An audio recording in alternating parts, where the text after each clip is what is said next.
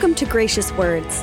Gracious Words is taken from the weekly women's Bible study taught by Cheryl Broderson at Calvary Chapel, Costa Mesa, California. We behold your glory, God, in the face of Christ. It shows us who you are, revealing who you are. On today's program, we're going to look at how faith has understanding. As we believe and act upon God's word, we grow in our faith and begin to understand the world around us and learn how to navigate it as children of God. We will come before you, Lord, and wonder. We will fall on our knees and surrender. We surrender to you.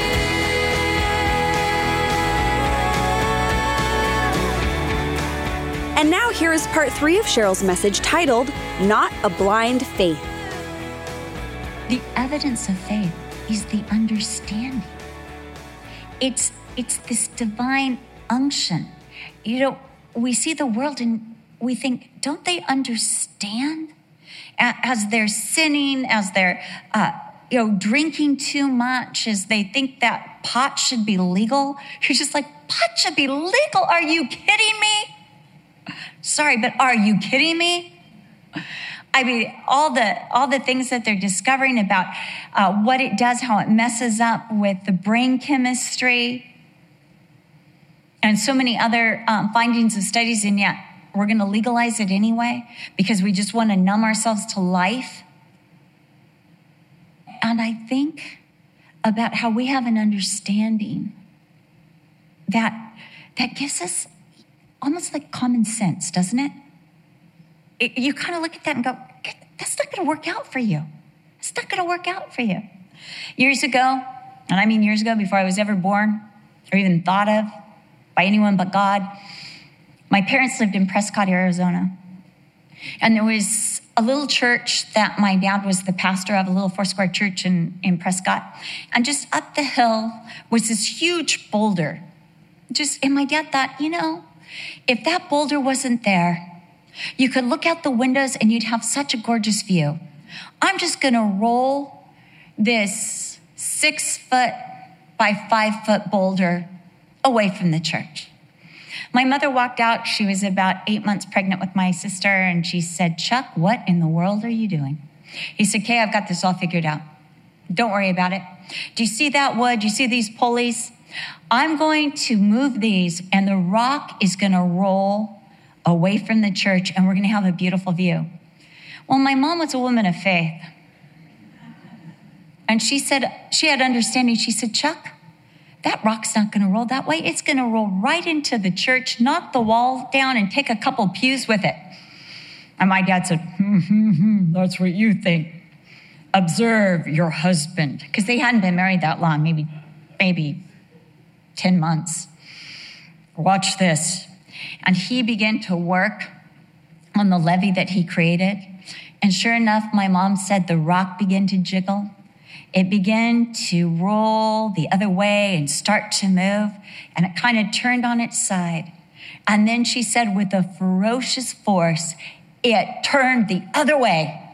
And with a momentum began to roll. And she said all that she and my father could do was just watch this rock go down the hill, through the wall of the church, dismantling 3 pews, and coming to rest right in front of the wood-burning stove. And she said they ran down there, and she said you couldn't even see through the thick cloud of dust. And she's like, oh, Chuck, what have you done? He said, I don't know, but I've got a sermon to prepare. Let's leave this till tomorrow. It was Saturday. Sunday morning, about 5 o'clock in the morning, they got a call from the caretaker of the church. Chuck, you're not going to believe what happened. You know that rock, which was on the hill next to the church, it just rolled through the wall of the church. My dad said, yes, I know. He said, we're lucky it didn't knock out the wood-burning stove. My dad said, yes, I know. And he says, how do you know? He said, well, actually, I did it. You did it, Chuck? Why? Well, let me just say that Kay's the one with the understanding. By faith, we understand. Faith gives us understanding. That's an evidence of faith. It's an evidence of faith. Evidence number 3, we see it in Abel's sacrifice. Abel being a son of Adam, brother of Cain, one of the first men to be born after the fall, he offered to God what God wanted. God wanted a lamb, and it was a more excellent sacrifice. Here is the evidence of Abel's faith.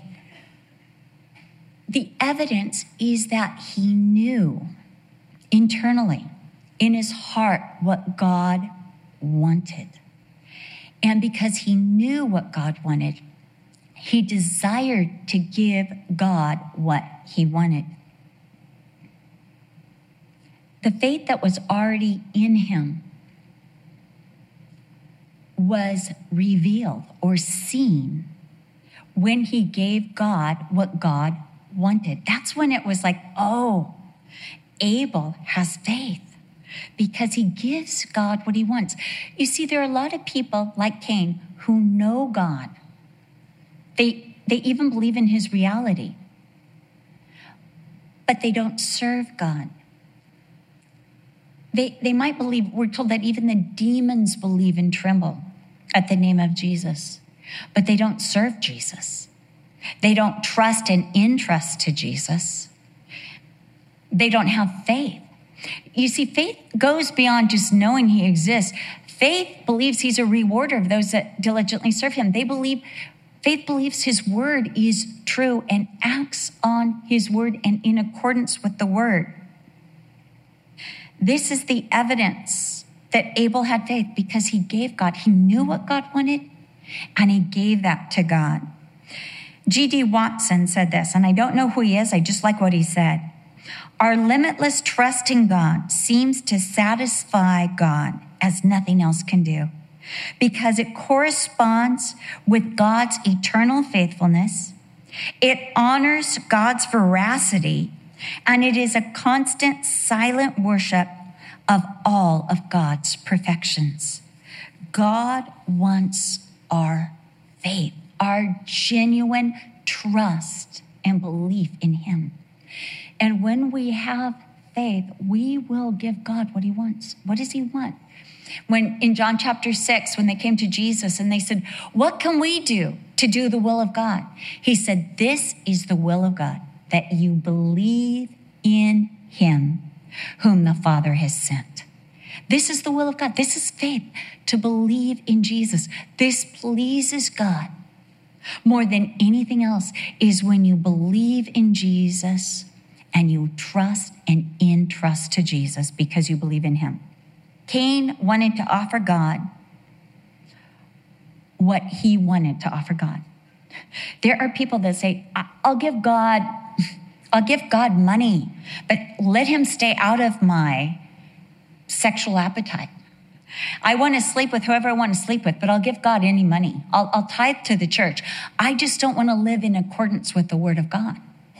Or, I'll give God Sunday mornings as long as I can live Monday through Saturday any old way I want.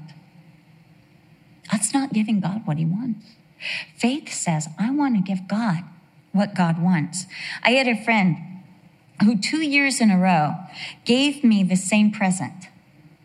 It was large, it was ugly, and it didn't match one item in my home. In fact, I had just gotten rid of the first present when she gave me the exact same present again. And I just looked at it, and she didn't realize she'd given it to me before.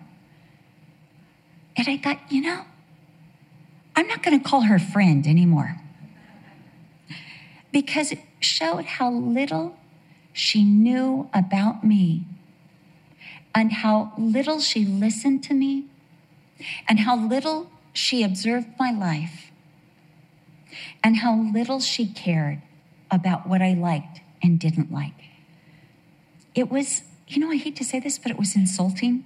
It was a little bit insulting. I'm opening up, just like, what do you think? I'm like, well, this is the second one you've given me of this. No. Yes. I didn't tell her what I did with the first one, but I did the same thing with the second one. Abel, by faith, gave God exactly what he wanted because he knew God. He studied God. He loved God. Because he gave God what he wanted, he obtained the witness that he was righteous. He proved that he had faith.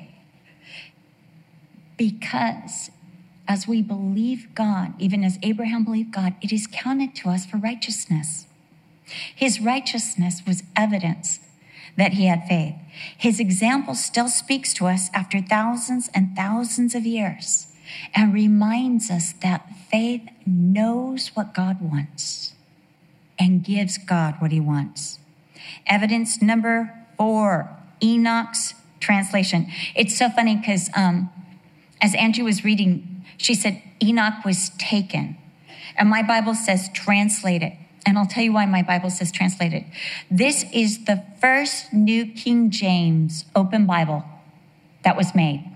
And they gave my mother one. And for a time, they stopped making the New King James open Bible. And mine, as I was teaching Revelation fell out. I scotch taped it in, but then the Gospel of John fell out, and it just became too much to handle. But it's interesting because mine has words that are different than what the New King James has, like taken. It's translated. So in my notes, I've got Enoch was translated. But this is what it's saying. It says that Enoch never died. Here's the evidence of Enoch's faith. He never died. He went to heaven. Not much is known about Enoch. There's only 3 verses. We know he had a godly son at 60 years old. We know he had other children after that. We know he walked with God and he lived 365 years and then went missing because God took him, and he added testimony that he walked with God and he pleased God. Because it's faith that pleases God and only faith that can please or appease God. There is no other way to bless God, to appease God, but to believe that he is and that he has done all that he says he's done in his word. But the promise or the evidence of faith is that death is transformed for us into a porthole to the presence of God. In 2 Corinthians chapter 5, Paul says to be absent from this body is to be present with the Lord.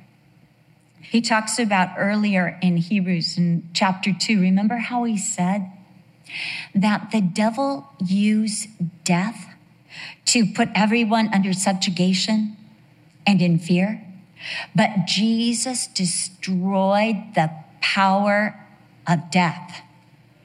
And in thus doing, he disarmed Satan. That was the evidence of his faith, that God took him to heaven. That's the evidence that he had faith. Evidence number 5, salvation. Noah was divinely warned about something he had never seen before, and he acted on the warning. He acted on God's word to him. He did what God told him to do. If Noah had not listened to God, he wouldn't have known how to prepare for what he didn't know was coming. I don't know if that sentence confuses you, but it confuses me, even as I wrote it and read it. And he was moved with godly fear. In other words, you cannot plan for a flood if you are expecting a fire.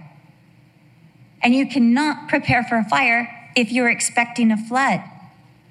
You have to know what's coming.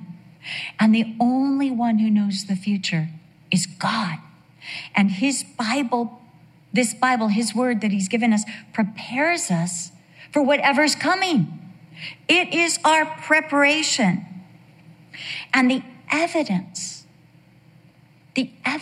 of Noah's faith was his salvation. He was saved. Everyone else on the earth but Noah and his sons, daughter-in-laws, and wife were condemned. His salvation was clearly seen because the rest of the world perished under condemnation. And he became an heir of righteousness, or was among the righteous who were saved, all because of faith. Now, these same evidences are yours today as you believe in the substance of faith, the Word of God. The evidence in your life is first a good testimony. A good testimony. In Colossians 1, verse 4, Paul spoke of the Colossians. Now, Paul had never met the Colossians, the believers there in Colossae. He did not start that church. But he says in the first 3 verses, he says, I heard of your faith in Christ Jesus and your love for the saints and the fruitfulness of your lives. See, the genuineness of the Colossians' faith was seen in their love for all the saints and the fruit of their lives. Faith has evidence and will bear evidence in your life. The more you adhere to and trust and invest in the Word of God, invest your life, invest your time, it will produce a testimony of love for all the saints. The marker of true spirituality is love. It's the ultimate marker. And the fruit of the Spirit, the qualities of Jesus, will come forth from our life. Galatians 5:22, love, joy, peace, long-suffering. This is evidence. This is the evidence of faith. This is the good testimony. Amen. This is the good testimony. The evidence of faith in your life is a deeper understanding about the world. And this deeper understanding comes as we believe in the beginning, God. The whole reason for the world is God. This shapes how you think about everything. It shapes your perspective. You see, you perceive, you grasp what those without faith cannot. Thirdly, the evidence of your faith is a desire to give God what he wants. Not your self-righteousness or your goodness, your good behavior. It's not what he wants. Not your good works, not your tithe, even though we appreciate it. Not your tithe, but God wants your heart, your trust, and your obedience. The evidence of your faith is the eternal life that now lives in you. You will not see death. Death, for those who believe in Jesus Christ, who have faith, becomes a porthole to heaven, to glory, to being in the very presence of God. My mom told me about a woman she had who was a speaker at one of the retreats. And this woman happened to be present as her godly grandma was going into heaven. And the grandma had her eyes closed. And all of a sudden, they thought she died, and she opened her eyes wide, and she looked at all her children and grandchildren, and she said, believe it, because it's all true. It's all true. And closed her eyes and died. Same thing, D.L. Moody. As he was dying, he opened his eyes and he said, oh, it's all glorious. It's all glorious. Earth is receding and heaven is opening. Death is a porthole. It's just a portal that we go through and enter into glory. As Jesus said, I am the resurrection and the life. He who believes in me will never die. You will pass through death like passing through a river. You will pass through death as if passing through a fire, but you will pass through, not remain in. It is walking with God now and taking the next steps into heaven, a continual walk. I don't know how many of you ever saw the movie A Man Called Peter. It's like one of my favorite movies. It's about the life of Peter Marshall. But at one point, Peter Marshall, he's a pastor. He was Scottish. And he gets this call that this young boy is dying.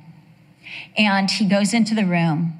And the boy says to him, oh, Pastor Marshall, what is death? What should I expect? And he says, well, this is what it's like. He said, you know how sometimes you'll fall asleep in your clothes, but you're on the couch, but you wake up in your own bed and you're in your pajamas and you're all cozy and warm? And he said, yes.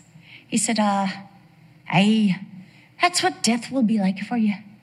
He said, you'll go to sleep in the clothes of this earth, but you'll wake up in the most comfortable, blessed clothes of heaven, all cozy in your own bed where you belong.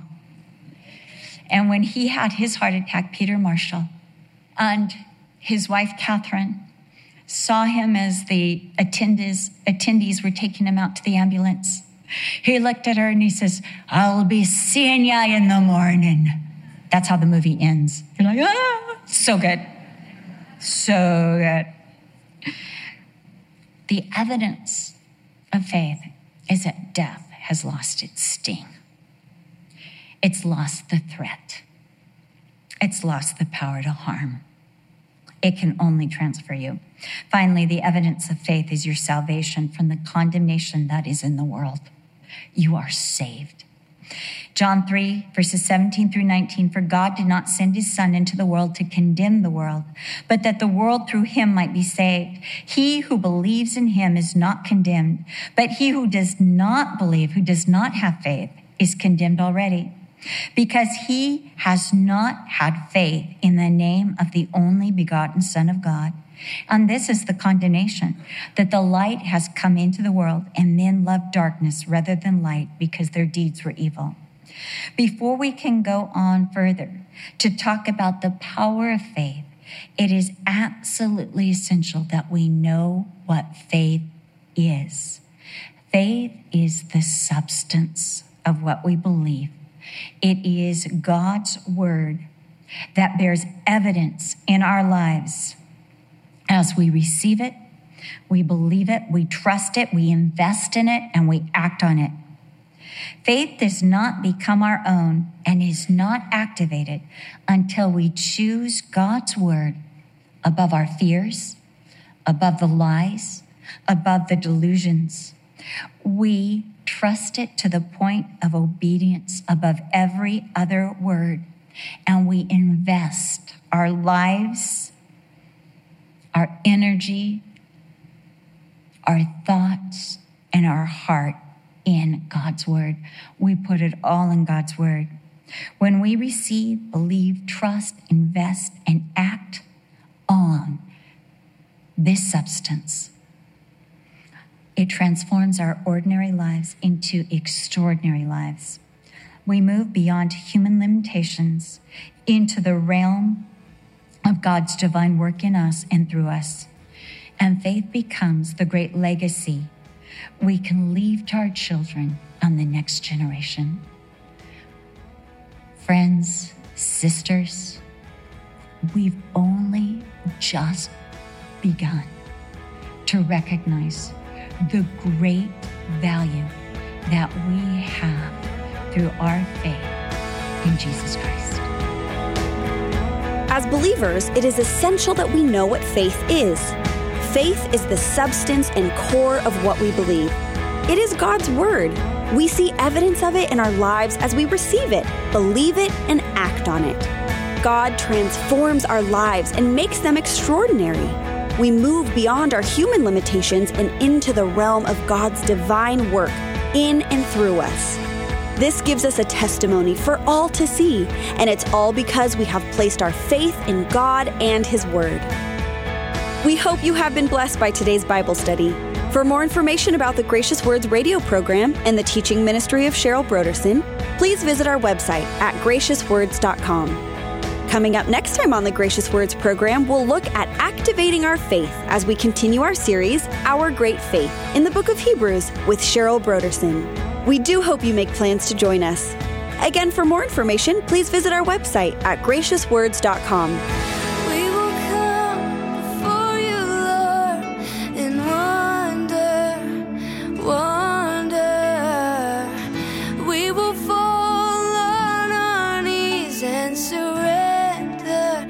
We surrender to you. This program is sponsored by Calvary Chapel, Costa Mesa, California.